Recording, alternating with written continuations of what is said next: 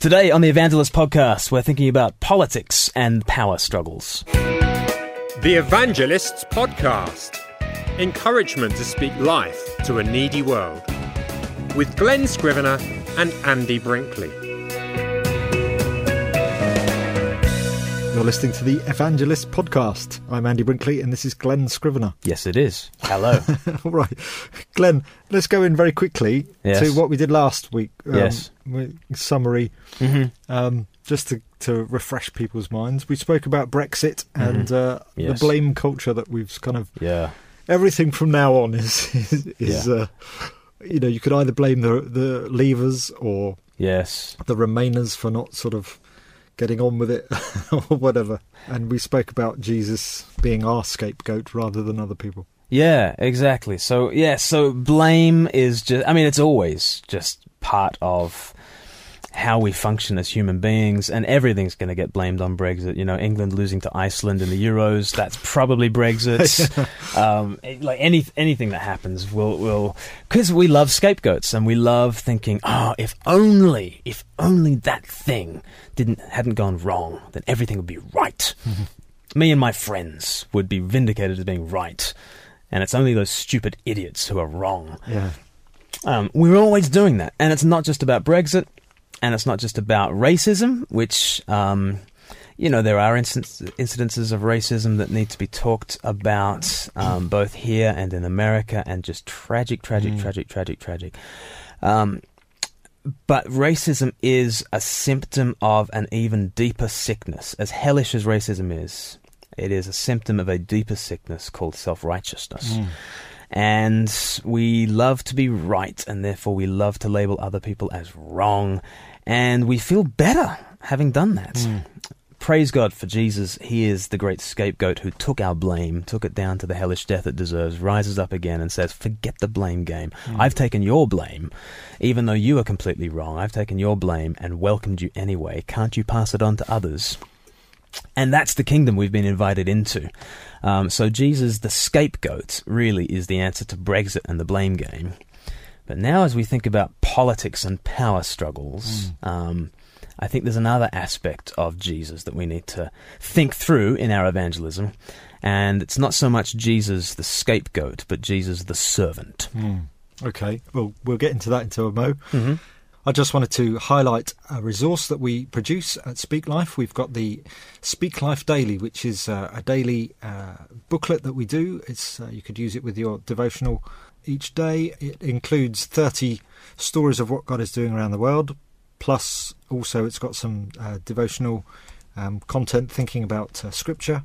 Also, it tells a bit of the events and activities that go on, particularly your calendar, preaching calendar. If you'd like a copy, go to our website, speaklife.org.uk, and you can sign up, and we'll post it to you every 3 months. Yeah, get one. They're very shiny. Yeah, and get a load for your church as well. Yeah, absolutely. People love it. Yeah.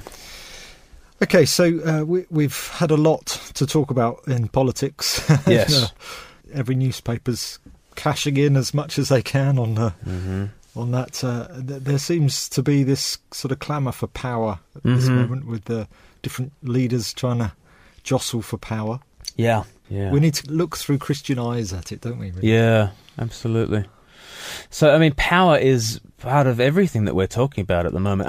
Even the Euros that we've just sort of been having and had, why do we like that Iceland wins? Even though, they knocked out England, people wanted Iceland to do well. Why? Because it's a really cool idea that a weak nation, there's like a dentist and a photographer, and and it's like a little village in Iceland's going to get their dentist back because Iceland are now out of the Euros. Yeah, we love the underdog, don't we? We love the underdog because we are suspicious of power. And what's that phrase? Power corrupts, and absolute power corrupts absolutely.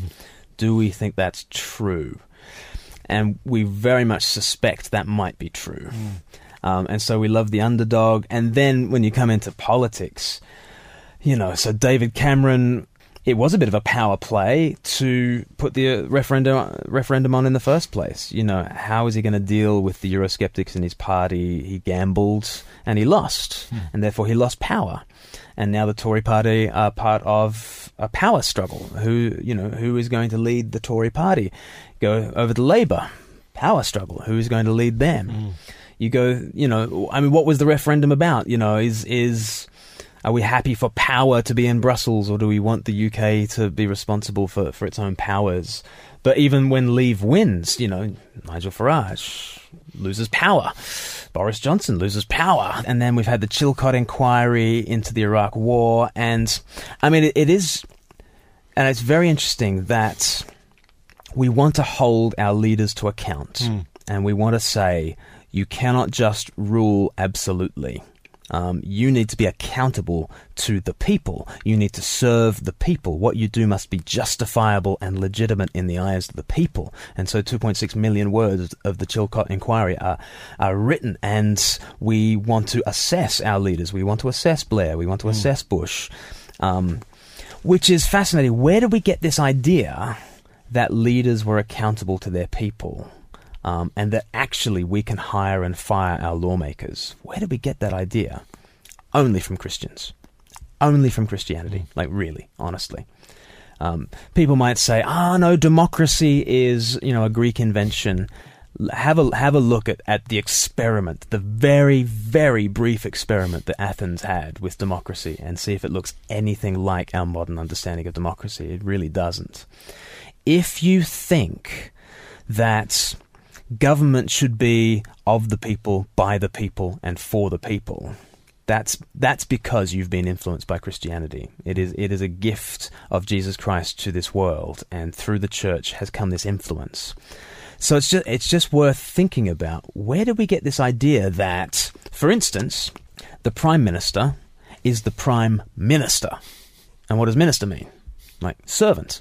Where do we get the idea that our leaders and our lawmakers in Westminster are actually our servants rather than our rulers? And, the leader of the country is not called the prime ruler, but the prime minister. Why? Because in Mark chapter 10, verse 45, in the Old King James Version, Jesus said, the Son of Man did not come to be ministered unto, but to minister, and to give his life as a ransom for many. So this idea that our rulers are actually servants is radical, revolutionary, and uniquely Christian. We didn't get it from the ancient world. And I think it's fruitful in evangelism to just talk with people about, you love democracy, you love being able to hold rulers to account, you're suspicious of power and that power corrupts, you're right to be.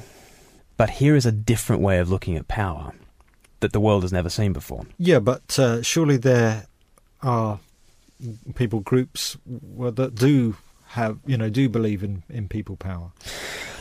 There are around the world now, but I would just say that they are indebted to the Bible, and they are indebted to, in particular, the church, and in particular to Christendom in the West. Actually, when you look at where did Christendom come out of?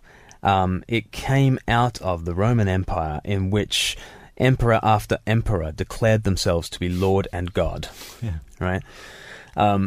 So these emperors, they do not submit themselves to the Chilcot inquiry. If anyone tries to bring the Chilcot inquiry and question what the Caesar does, they will find themselves thrown to the lions. Yeah. Right? So what you've got in the ancient world, Greek world, Roman world, you've got Egyptian world, all like classical civilizations have thought of their rulers as gods. So Caesar calls himself Lord and God. And what is just stunning beyond words is that in the midst of that Roman Empire and under the jackboots of the armies of Rome, in this backwater called Nazareth, there's this guy swinging a hammer, right? This peasant who, is from dubious parentage, so everyone thinks, who is from the most despised people group the world has ever seen, the Jews, who, doesn't have two pennies to rub together, literally, doesn't even have one penny. Like when somebody, says, when he wants to make a point about, whose image is on the coin, he has to borrow a coin, for goodness sake. He doesn't have a coin. Or go look at a fish's mouth. Yeah, you can do that. He has that power, and yet what he chooses for himself is utter powerlessness. He's not part of any political establishment. He has no financial power. He has no even religious power. He's not a part of any of the schools of the rabbis or anything like that. Just utterly powerless. And here's this guy who grows up under the power of mighty Rome, who ends up aged 33, executed as an enemy of the state and a blasphemer and a criminal, despised by everyone else. And yet he's raised from the dead. And within a matter of, a couple of centuries, this empire that crucified him is calling him Lord and God. Calling who Lord and God? Calling the Son of Man who did not come to be ministered unto, but to minister and to give his life as a ransom for many. Where do we get the idea that the powerful ones should serve? Only from him, actually. Only from him. The night before he dies, it's fascinating that John's Gospel gives us this psychological insight. In John 13, verse 3, it said, Jesus, knowing that all things had been put into his power, and that he had come from God and was returning to God, so he got up, he left his place of honor at the table, he removed his robe, the clothing of a king, he put on a towel, the clothing of a servant, and he washed his disciples' feet, the job of the lowest slave. And John says, this is Jesus showing them his love to the last. This is what power does. And so we ask the question, absolute power corrupts absolutely. Does it? Apparently not. Apparently the absolute power in this world serves. Serves in ignominy. And those hands that were washing his disciples' feet, they ended up being pinned to a Roman cross and bleeding for you and me. This is what absolute power actually does. And when you get converted to Jesus, you get converted to his way of thinking about power, which is never to exercise it in lording it over other people, but only in service. That is the power that has transformed politics. That is the power that has given us democracy as we know it, that has liberated and lifted up the little guy. Because, our Lord and God became the little guy. And that's why we think politically the way that we do. So I think that gives us real hope as we look at the political situation today. Jesus helps us to navigate a way forward. Yeah. Just as you were talking, I was thinking of the scripture that says that Jesus said, take my yoke upon you. It's light. It's not a heavy burden because he carries it and we carry it with him. Yeah. Because he says, in that very verse, he says, I am meek and lowly. Jesus, like the Lord of the universe, Lord and God, who, the power of Jesus just makes the power of any Caesar look like, a twig that can be snapped. It's just like, what? And yet, Jesus says, I am meek and lowly. I am humble in heart. And therefore, his way, when we're yoked to him, when we're united to Jesus, then we actually tread his path, which is away from the lording it over other people. That's political power plays are all about. And actually transforms it into the way of service. So I think looking to Jesus starts to give us a way forward as we think about these political power struggles. Reflecting on that, how can we cope, if you like, when we feel that we are the ones who are under authority which is too heavy? I mean, many companies, they don't necessarily have ministers at the top.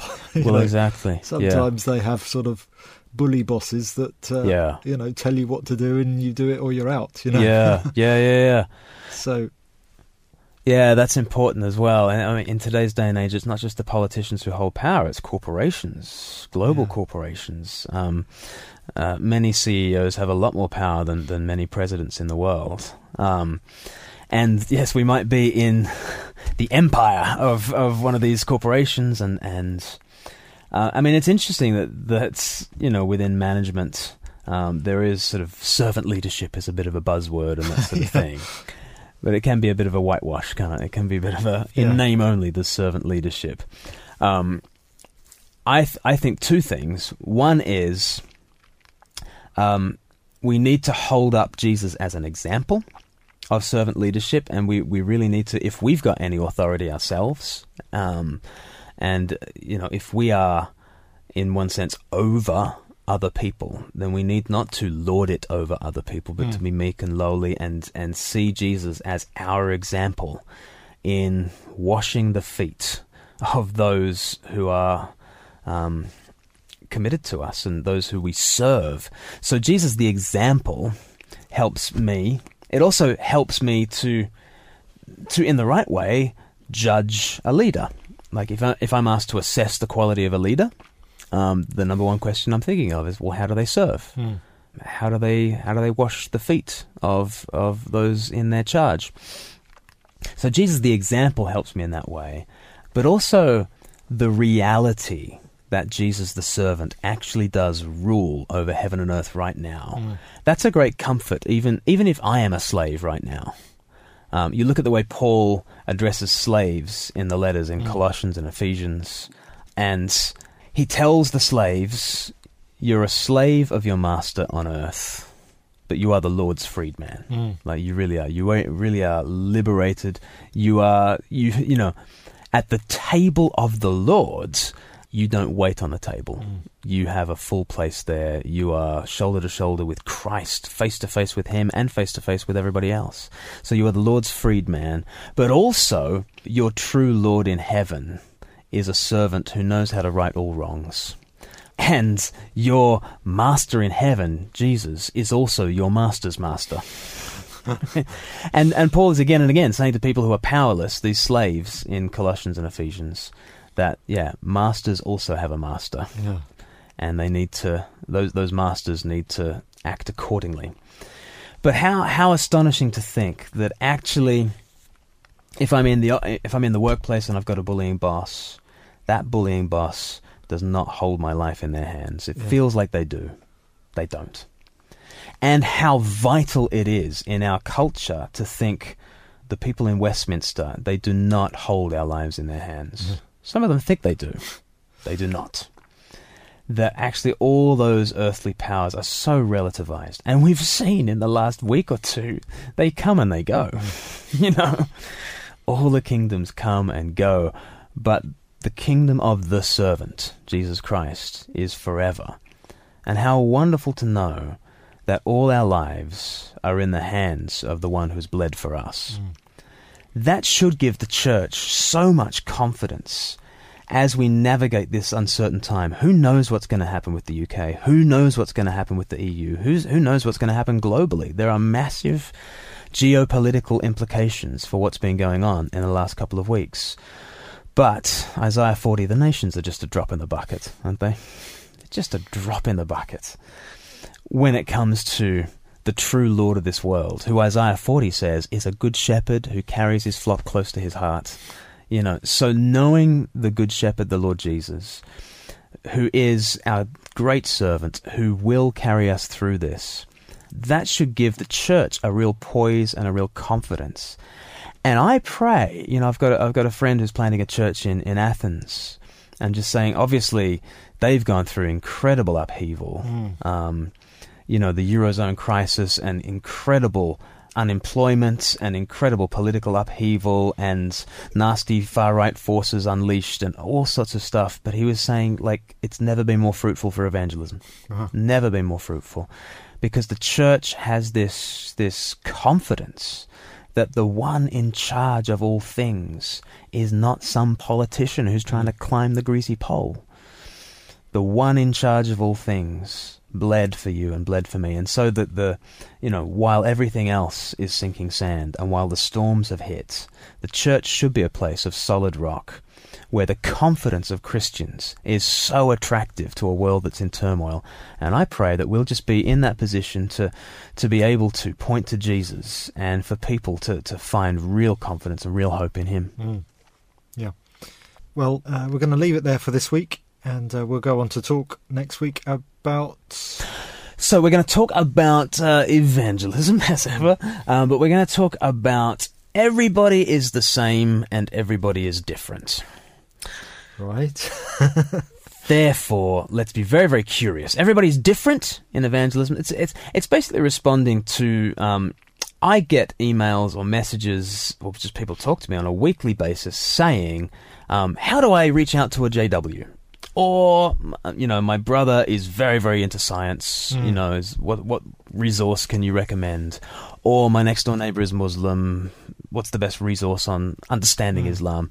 And so there's just this understanding that what we need to do to witness to so-and-so is a specific understanding of JWs or science or Islam before we can evangelize them. And what I want to talk about is, look, everyone's different, and even if I told you like what every Muslim believed, which I don't think I could, your next door neighbor might not believe exactly that. Yes.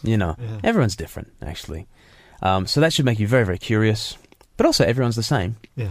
And because of these core things that everyone believes and everyone, these core needs that we all have, actually you can preach the gospel to anyone. So an encouragement in that direction. Good. Okay.